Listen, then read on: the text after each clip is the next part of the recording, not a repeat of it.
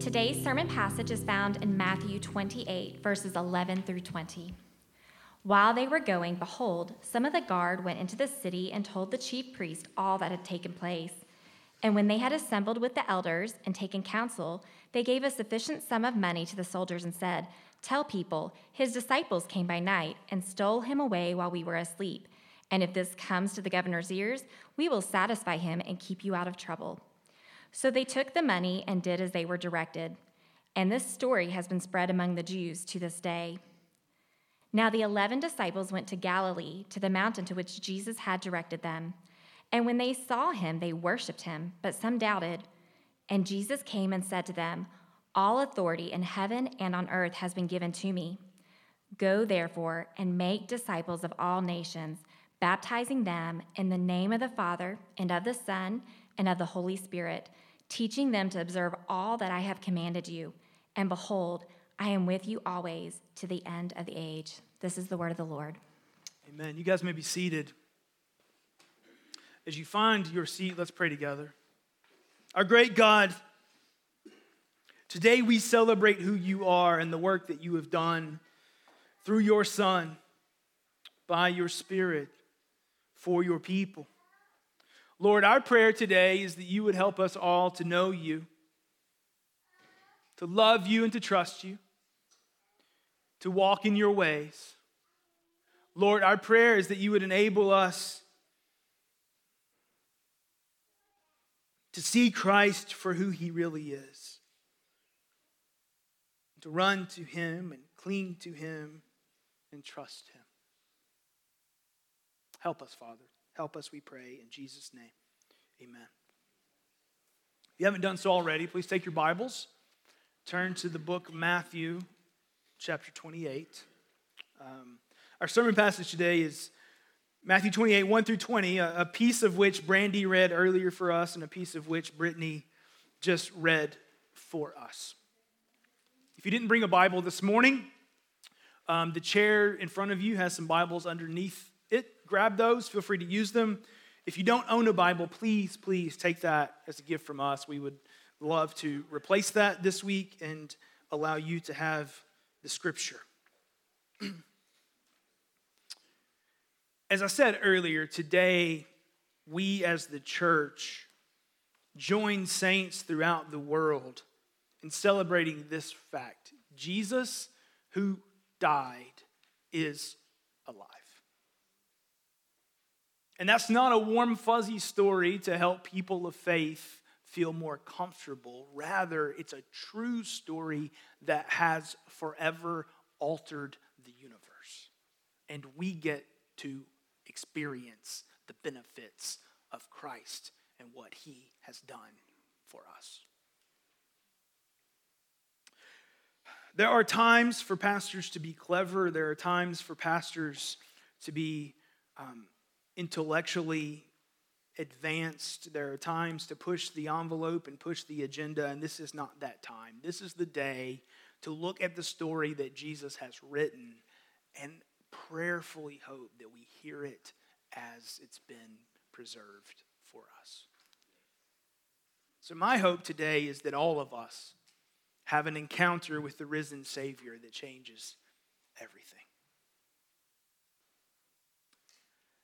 And my prayer would be that Jesus would do just that. So, if you were drug here today, forced to attend this service, and don't want to listen to me talk for the next 30 or so minutes, I'm going to help you.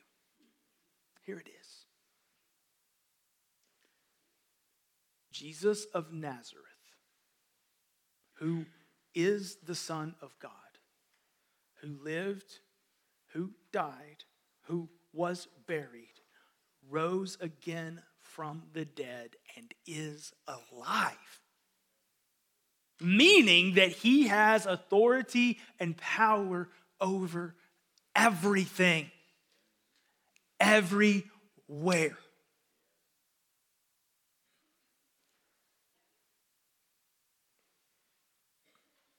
What I would love for us to believe today is that his authority and his power and his presence are a blessing. And run to him. Cling to him. changed by him. So if you want to take notes this morning, our first point is hope alive. Hope alive. Those words can just feel like good cliche words. Hope alive, hope alive. Oh, it's spring, hope alive. But we have to understand that they come from a place of despair and death. This story begins with despair and death. So look at verse 1 with me. Now after the Sabbath, toward the dawn of the first day of the week, Mary Magdalene and the other Mary went to see the tomb. Now let's not hastily skip over that. There's several chapters of explanation that help us get here. They went to see the tomb from a place of grief, sorrow, confusion, and doubt. They went to see the tomb from a place of grief, sorrow, confusion, and doubt. And here's why. Because at this point in the story, grief, sorrow, confusion, and doubt are justified. They're the right response. The disciples of Jesus had been called by him. They had left everything to follow him. They had meandered around Galilee and the surrounding areas, listening to him teach and watching him perform miracles and watching him do all of the things that displayed his power and his glory. And they thought, he is the one. He's the Savior. He's come. He's going to establish his reign, his rule, his kingdom, his authority now.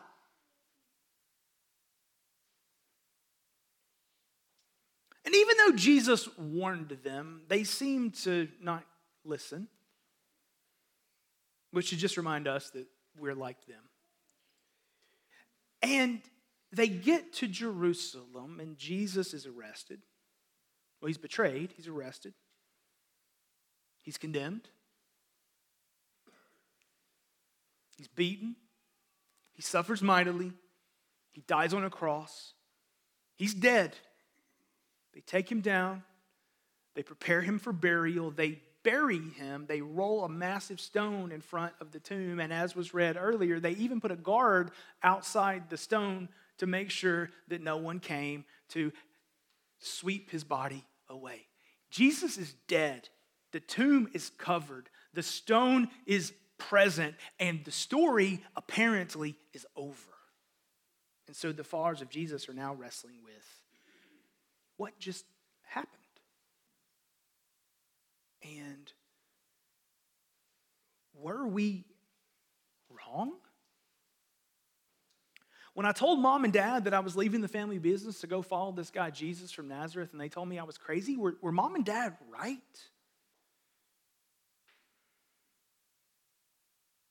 I'm not sure how I should feel about that. I'm not sure that uneducated folks in Galilee some 2,000 years ago knew of the 7 stages of grief, but I think they were all playing out in front of them. The stone was rolled there just before the end of Friday and all day Saturday, and now here we are on Sunday morning. Grief, sorrow, confusion, and doubt are reigning, and Mary Magdalene and the other Mary come to the tomb. Now, you might be like, all right, Pastor, it's Easter. You just told us to be happy. Why are you starting there? Because a resurrected Savior is only good news when we understand that he's overcome death and everything that death has to offer. Joyful hope only moves the needle when it comes to override real despair.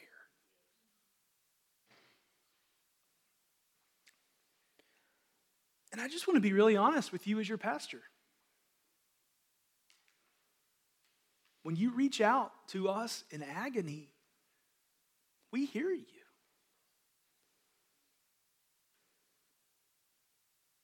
And so grief and sorrow and confusion and doubt, this room is echoing in that right now. That's okay. That's okay. Because the resurrection is to speak hope into and through and over our genuine grief, sorrow, confusion, and doubt. See, I'm not asking you to come to church on Easter and put on your bright colors and break out your seersucker and get fired up to watch the Masters today and just fake it. That's not what I'm asking you to do. Rather, I'm asking you to just lay it all out there and say this: Jesus, I believe you have something to say. And Jesus, I believe your work goes here.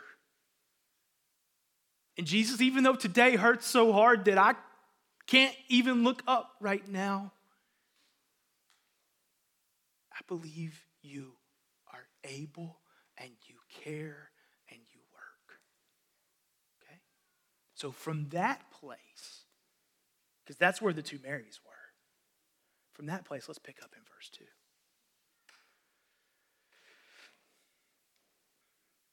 And behold, there was a great earthquake. Now that's 2 earthquakes in 3 days. If I'm hanging out in Palestine, I'm freaking out. Something's going on. I'm sorry, I think I just said a banned word. I'm not doing well emotionally.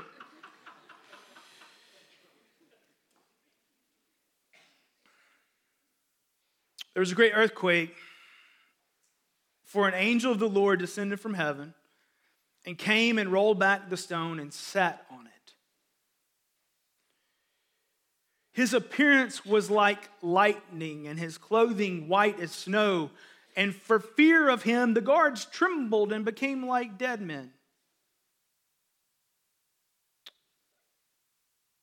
But the angel said to the woman, "Do not be afraid, for I know that you seek Jesus who was crucified. He's not here, for he has risen as he said. Come to the place where he lay." Now don't miss this. They didn't have to move the stone for Jesus to rise from the dead. They moved the stone so the ladies could see that Jesus had risen from the dead.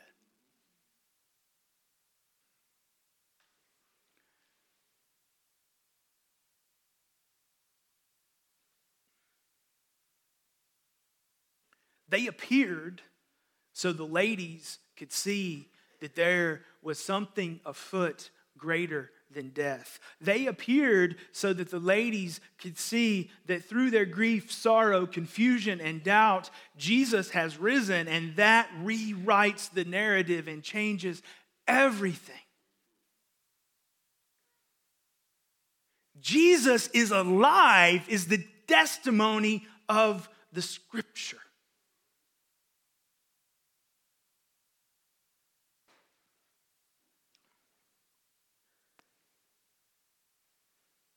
Verse 8, so they departed quickly from the tomb with fear and great joy and ran to tell his disciples. And behold, Jesus met them and said, "Greetings." And they came up and took hold of his feet and worshiped him. Then Jesus said to them, "Do not be afraid. Go and tell my brothers to go to Galilee. There they will see me." What is being declared in this story is that Jesus is greater than death. What's being declared in this story is that Jesus has experienced, overcome, and defeated death.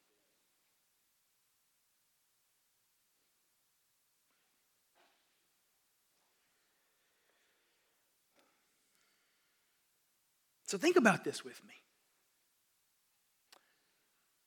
If Jesus has defeated death, then all the consequences of death in this world, the things that exist because sin and death broke the world, all of them no longer hold sway either. If I'm greater than the greatest of the enemies, I'm greater than all the enemies.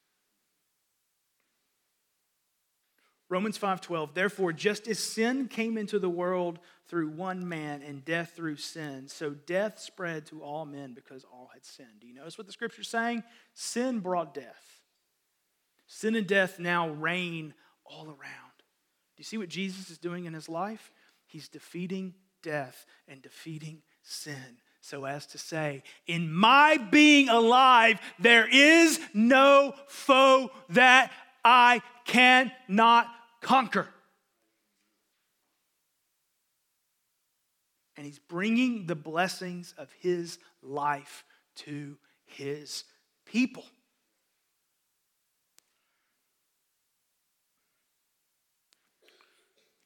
And I think, I'm quite certain, I know that the religious leaders of Israel understood the magnitude of what this would mean, because that's what verses 11 through 15 are about. Oh, we better make up a story to counter that. Because if all we can do is kill him and he can overcome that, we hold nothing.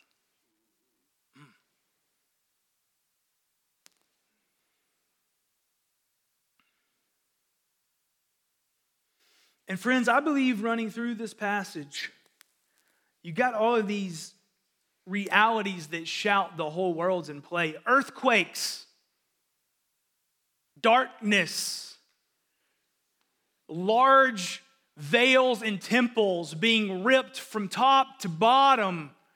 This wasn't just a little fable to give some hope to a band of disappointed followers. The whole story's unfolding in a way for the Lord to say, this is real, it is true, it changes everything. It's real, it's true, it changes everything. So what I want to put before you today is the claim of the scripture. The Son of God has defeated sin and death, such that he can offer life and healing and restoration to all who follow him. And I would add, the only real life, the only enduring healing, and the only enduring restoration comes through him. That's the claim of the scripture. So now we're left to wrestle down, what do I do with that? I want to help you do that. Our second point this morning.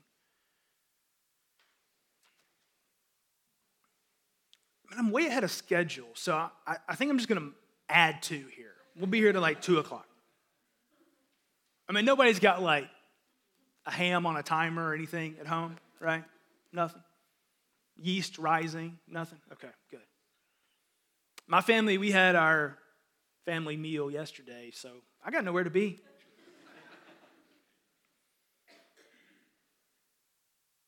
Second point, authority, power, and presence. What plays out at the end of this passage is, yes, Jesus gives the Great Commission.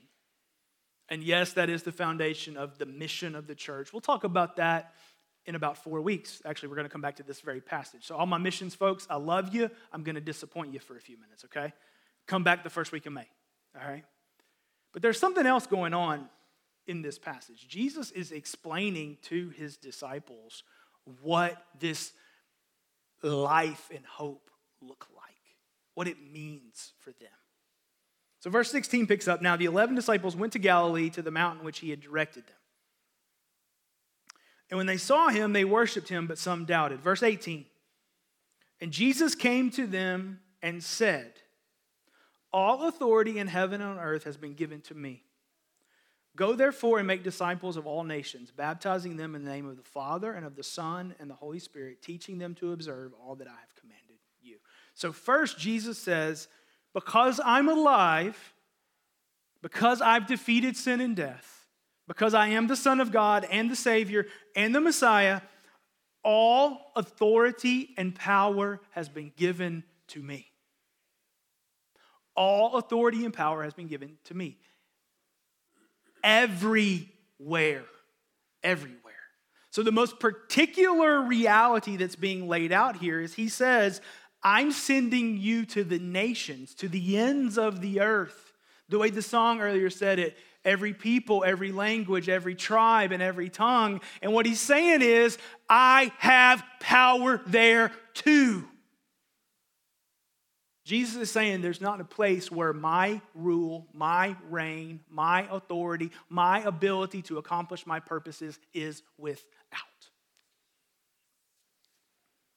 Now, I say that, and you guys are all like, amen, amen. He's going to help those missionaries in outer Mongolia. And he is. And he might send you to outer Mongolia to take the gospel there. But there's another reality here. That also means that here, there's not a place where Jesus is without authority, power, and ability. Okay? So that means in your doctor's office tomorrow morning, Jesus has authority and power and ability. That means in your therapist's office this week, Jesus has authority and power and ability. That means if you argue vehemently in your car on the way to church every Sunday, Jesus there too has authority and power and ability. That means if there is a particular place or person or encounter in your life that feels exceedingly defeating and broken and hurting, Jesus has authority and power and ability there also. Jesus is saying, my authority is everywhere and there is no constraint on it. And by the way, friends, this isn't an authority that needs us to affirm it. It is. It is.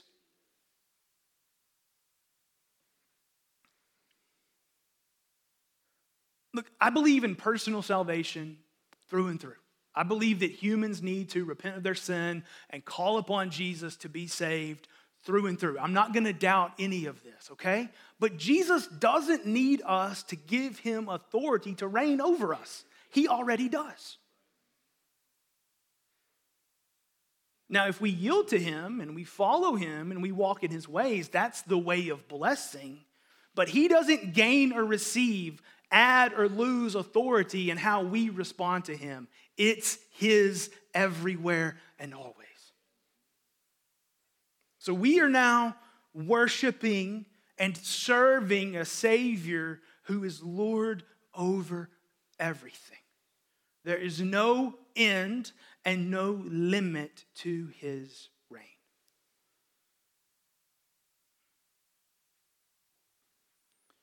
Telling of the coming Messiah, Daniel's dream in chapter 7, verses 13 and 14 says this. This is where Jesus kind of took the name Son of Man for himself. I saw in the night visions, and behold, with the clouds of heaven, there came one like a son of man. And he came to the Ancient of Days and was presented before him, and to him was given dominion and glory and a kingdom that all peoples, nations, and languages should serve him. His dominion is an everlasting dominion which shall not pass away, and his kingdom one that shall not be destroyed.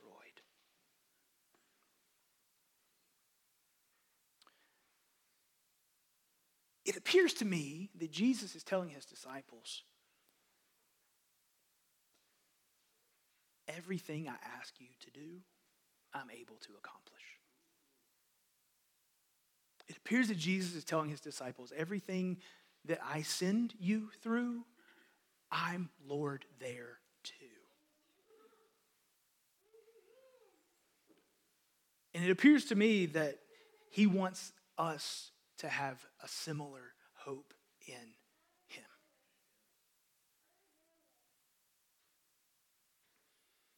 The passage adds one more reality. Not only does Jesus have all authority in all places, but he personalizes it for his disciples in the end of chapter 20.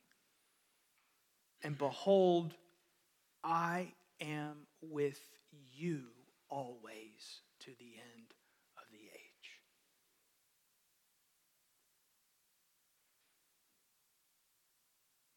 There is not a place that we can go where if we belong to Christ, He is not with us to help us forever. Now notice the sweeping language. Everywhere, always. Like these are the words that counselors tell us to never say because they cause arguments. That's true. But Jesus can say them because He is everywhere and always able and working and willing and pouring out His love and mercy and grace for His people.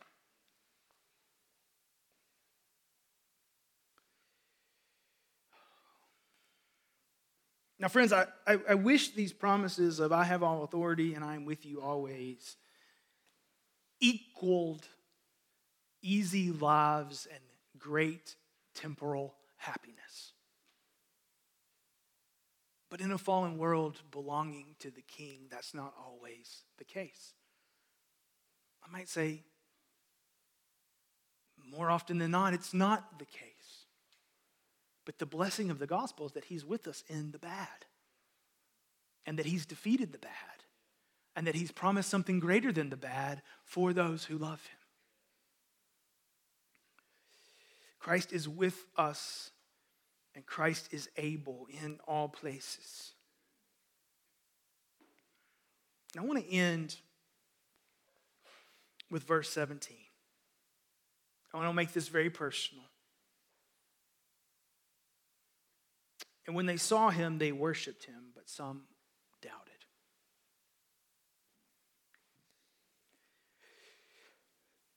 An appropriate response to the resurrection and life of Jesus and to His declaration of all authority and being present with His people in all places, an appropriate response is worship, which is to acknowledge who He is, acknowledge what He's done, and celebrate it.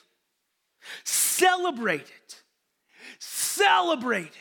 That means to use emotions and minds and words and actions and movements to celebrate Jesus.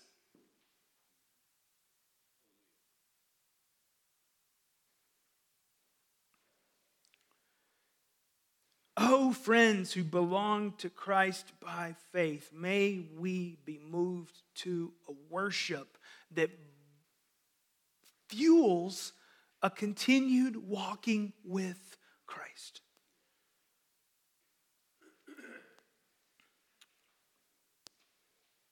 Verse 17 again, but some doubted.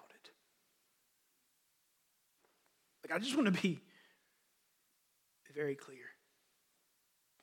It's better to doubt and be honest about it than doubt and fake it.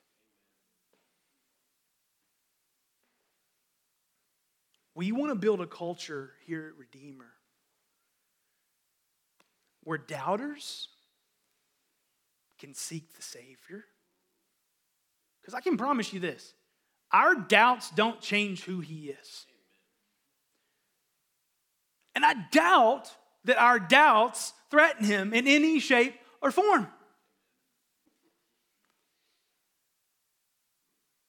So Jesus, church, conservative, Bible-believing, it's God's word, and here we stand, people, which is a good thing. We don't need to protect Jesus from the doubts of others. Amen. He doesn't need our help.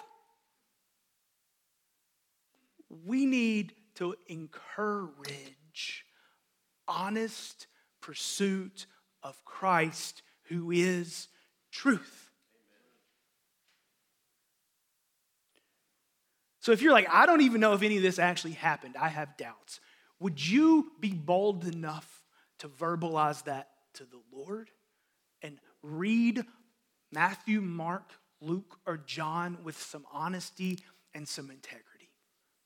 I trust the Lord to do the rest of the work. If you're here today going, yeah, I think this all really happened, but I'm just not sure that it's that good for me. Would you have the honesty to verbalize that to the Lord and add this to it? Lord, would you show me your goodness? Would you show me who you are?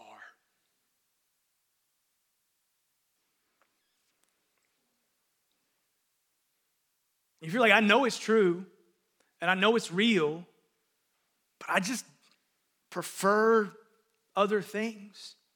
Would you verbalize that to the Lord and ask Him to respond to you?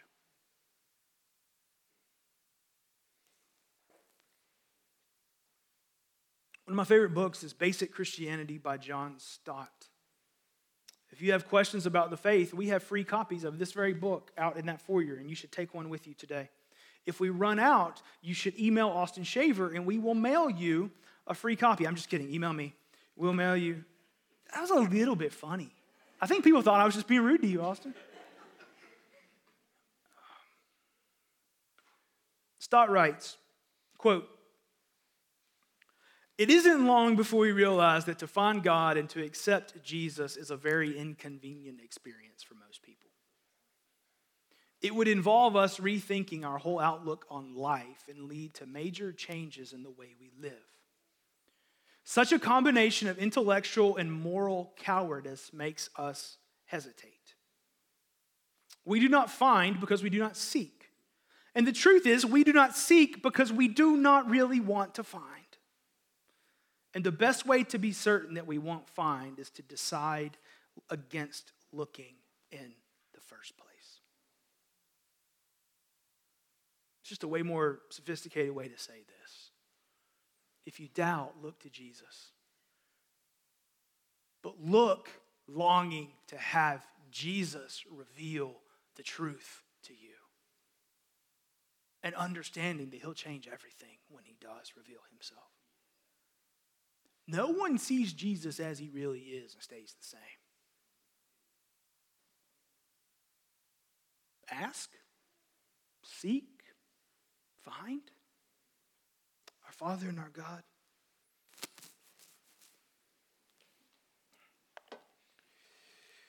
Would you take these words and these truths, and as much as what we have said and done today honors you, would you, by your Spirit, cause them to be received and be heard and be believed?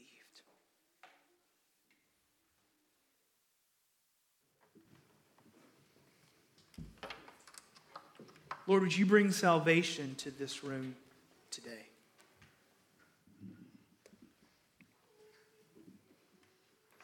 And Lord, as a pastor of a hurting congregation living in a fallen world,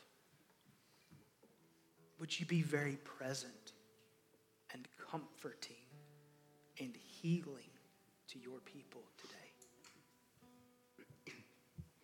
And may joy be rich because Christ is alive. We pray in Jesus' name.